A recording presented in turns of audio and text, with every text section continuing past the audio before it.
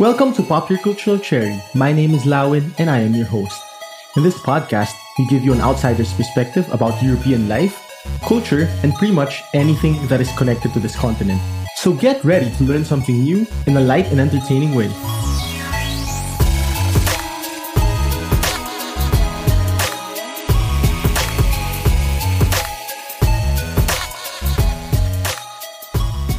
Welcome back everyone to Pop Your Cultural Cherry. First of all, happy Easter. I hope even during the pandemic, you're able to celebrate Easter with your friends or your family, wherever you may be in the world. If you listened to my last episode with Christine Abregana from Lagim Podcast, then this is the continuation from that episode. If you haven't yet, then I suggest that you give my previous episode a listen. So in this episode, we'll be talking about why Christine actually started Lagim Podcast. So again, Lagim is a true Filipino crime podcast. So it's about very famous murder and crime stories that happen in the Philippines. Some of them remain unsolved. Some of them are kind of already forgotten. So I think it's quite interesting to see how this genre of murder and crime podcast is really growing and why Filipino crime in general is so interesting to a lot of people. And that's because Lagim Podcast actually has a lot of listeners and followers. So again, let's go straight into the interview. Well, yeah, Lagim says in the title, it's a Filipino true crime podcast. The original aim was to cover sort of the most infamous ones, those crimes that really have that people recognize right away because they were covered by the media in the past so religiously that everybody knows the story. Everybody sort of can trace, where they were when it happened, that sort of thing. And then, it sort of developed into maybe covering lesser known stories as well, because what I eventually realized when I was doing my first couple of episodes was that there's so many lesser known stories that did not get media attention. And that almost always means they did not get the kind of justice and legal attention as well that they deserve. Sort of a lot of unsolved cases from people that maybe the legal system considers as insignificant. If it's not bringing ratings to TV Patrol or GMA News, it's not worth covering. So we're just going to discard, those crime stories because they're not worth our attention. But they are there. They're in the internet. People are talking about it on the internet, but nobody's talking about it on a bigger platform. So yeah, so then I now cover both infamous cases and lesser known ones. And at the moment, I'm restricting myself to cases that took place in the Philippines. So it doesn't matter if the perpetrators or the victims are Filipinos or not. The main criteria is if there are stories that happened that took place in the Philippines, I'll try to cover them. But currently, I'm also maybe thinking of producing exclusive content for my subscription-only sort of platform, Patreon, and maybe covering OFW cases, like maybe Filipinos who were victims of crimes abroad, because I've just been hearing a lot in Bonn. When I was a teenager in Bonn, there was a Filipino, for example, who, if I'm not mistaken, who was killed by the German husband. It was such a big thing. It was a big issue. It was a horrendous crime. And I've been sort of thinking, well, those stories deserve to be heard as well. So I'm thinking maybe I'll cover those cases as well if I have enough time. So yeah, and Lagim is narrated by me. So it's a single narrator podcast. I don't dramatize it. So it's just sort of one simple background music. I want to be in the ears of people. Like the kind of podcast that I want, for example, is as if somebody is just whispering the story to me. Like, I want the narrator's whole attention. Just tell me everything, all the details. Don't leave anything out, because I like to create a picture in my head as to what this person is. Like, I want to create a picture of the victim, for example. Who is this person? She's 21-year-old. She's an Ateneo graduate. She had dark, long hair. I like to create that image so I can humanize the victims in my head as well. And just build that picture in my mind and have that, or at least I want to provide that experience to my listeners, and not just gloss over the details. And I realized that there are podcast listeners who want just like a summary of it. Like give me 10 to 15 minutes. Just give me like the bullet points. And if they're that kind of listeners, maybe they're not going to be a fan of my podcast. So I want to appeal to people who just want to like, have that immersive experience of listening to a podcast and just soaking it all up and enjoying that moment of me being in their ears for maybe 30 to 40, maybe 50 minutes. Why did you think about focusing on the Philippines first? Is there anything special about crime in Philippines that probably doesn't happen in the UK or in Germany or whatever? Well, crime everywhere really is almost the same. Like they have the same motivations. It's when one crime podcaster, I think, I remember it's almost always money, greed, love, or some other emotion that really motivate people to kill, to commit crimes, which is true across the board, even the Philippines. But my main motivation for focusing on the Philippines is that there are so many podcasters already focusing on mainly Western countries, even Germany, continental Europe, in general. And I said, well, I don't hear a lot about these cases that I grew up with when I was a teenager, when I was a kid, there are only a couple of episodes from other podcasters about the Visconde massacre or Maggie de la Riva. Sure, there are a couple of YouTube videos and, maybe some blog articles, but I just want Filipino true crime represented in the podcasting genre, in the general true crime genre. I wanted to see it represented because in a lot of sectors and a lot of genres in general, in the arts and entertainment, Filipinos are so underrepresented. Hollywood movies, for example, or even, singers that we've produced so many good singers. And yet there's nobody who is really worldwide known, even though we are such a music loving country and we have so many, talented people. If you look at Hollywood, how is it that Filipinos are so not represented in Hollywood, even though Filipinos are, they represent one of the biggest minority in the States, and there are a lot of Hollywood Filipino actors, doing their job, and yet so underrepresented. Their stories are underrepresented. We don't see them in a lot of things. So then I thought, wouldn't it be great if I can contribute a little bit to that problem of representation by covering true crime cases where people can recognize the cases that they maybe have grown up listening to or watching on TV Patrol or something. And I think with the feedback that I'm getting so far, it does resonate that way with people, because then they say, oh, when I was a kid, when I was 10 years old, I've heard about this. I've never really understood and I've never given it some thought. I never Googled it, but then I listened to your podcast and I didn't realize, oh my God, there were so many details and so many things that are so interesting.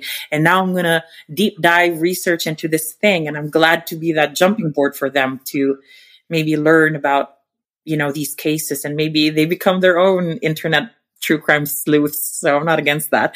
So yeah, just, I'm there for the representation and also for making sure that the victims of the crimes are not forgotten. Because a quick Google search about the victims, there's almost nothing about them. So you don't know about their backgrounds. You don't know if they had families or children, how they were as people. And that's sad, and if I can amplify their being in my podcast, then I think I've done my work well.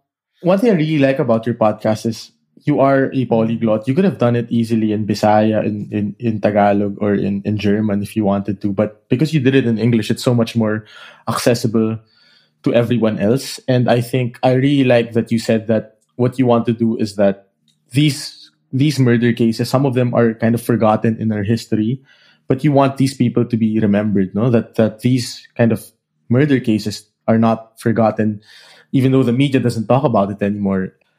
Why do you think murder, the genre of murder in podcasting is so popular? Like, it's one of the top genres that I see, at least. Yeah, I think it's a curiosity about human nature. We are so interested as humans. I think I'm at least to speak for myself, like how I came upon true crime. And I've really started from a very young age. I think I've had another interview with with another podcaster. And I told her that it really started really early. I remember having my first memory of being interested in crimes with the Flor Contemplacion case, the OFW that was executed in Singapore. And I think that was that was the start of my journey. And I got hooked. And maybe even earlier than that, maybe when I heard about Maggie de la Riva and the Viscondes, those were my first memories of being really curious about human nature. Like what makes people do that?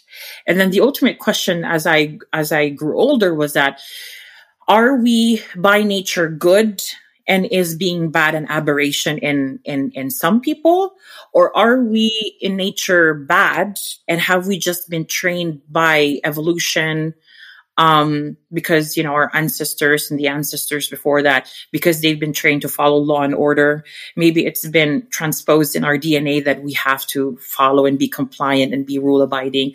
Are we inherently bad? And then it is the system of our world just preventing us from committing those crimes? So those are the kind of questions that I grapple with as a human, because, sometimes you have people, you hear about people on podcasts, and they're saying, well, he's always been a bit weird, and he's always he would kill little animals. And that's how it starts.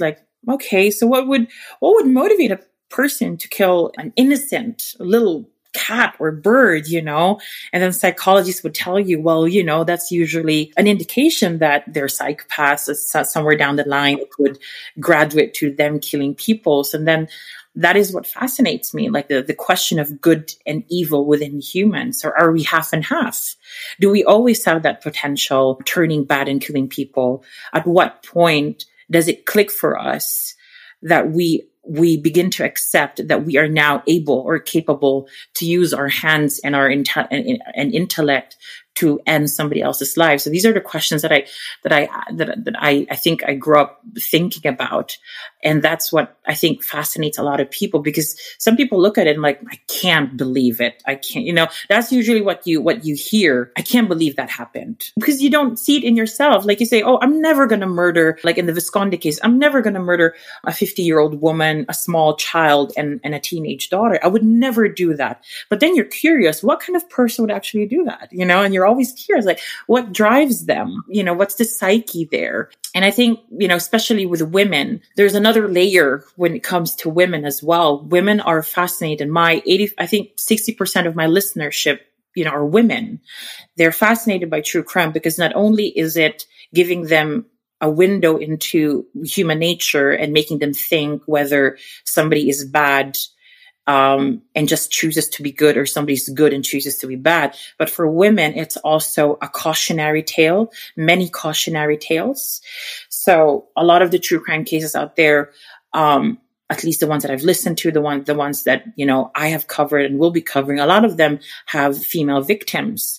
And usually it's very random, senseless killing. There's no connection between victim and suspect. And it's just, it's just circumstances. It's just bad luck, wrong time, wrong place. The woman is just walking along a dark alley, literally doing nothing, just going to work or just going home.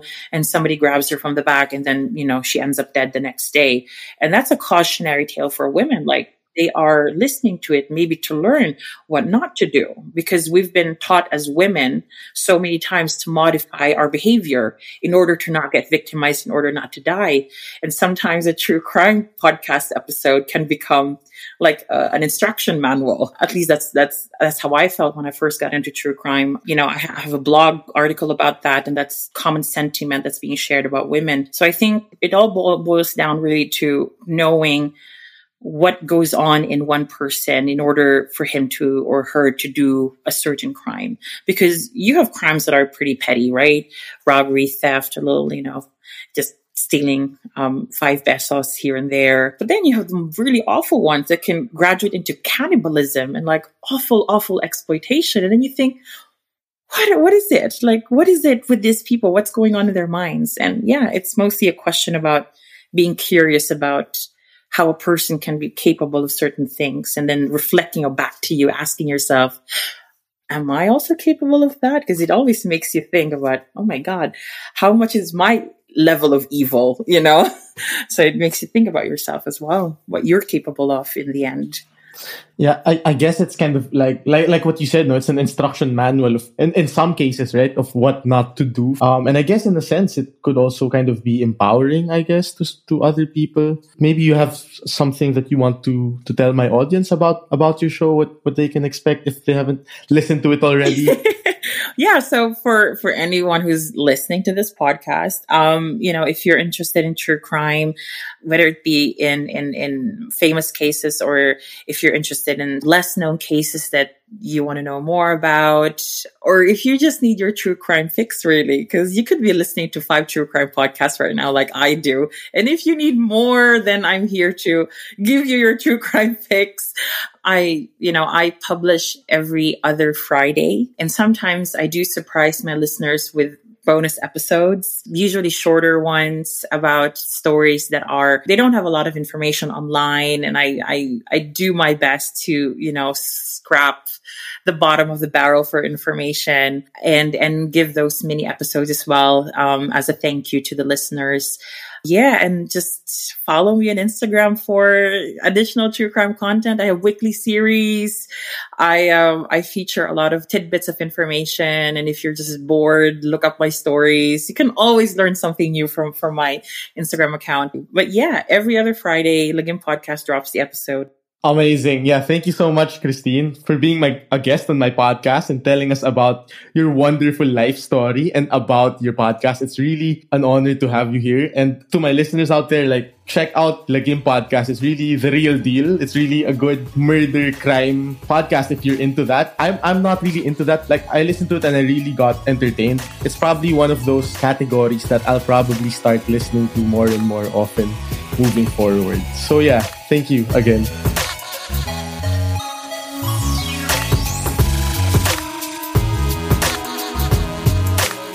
Thank you for listening to this week's episode of Pop Your Cultural Cherry. You can listen to us on Spotify, Apple Podcasts, and other podcast streaming platforms. To be updated with our latest episodes, don't forget to give us a like and a follow on our Facebook page and our Instagram account.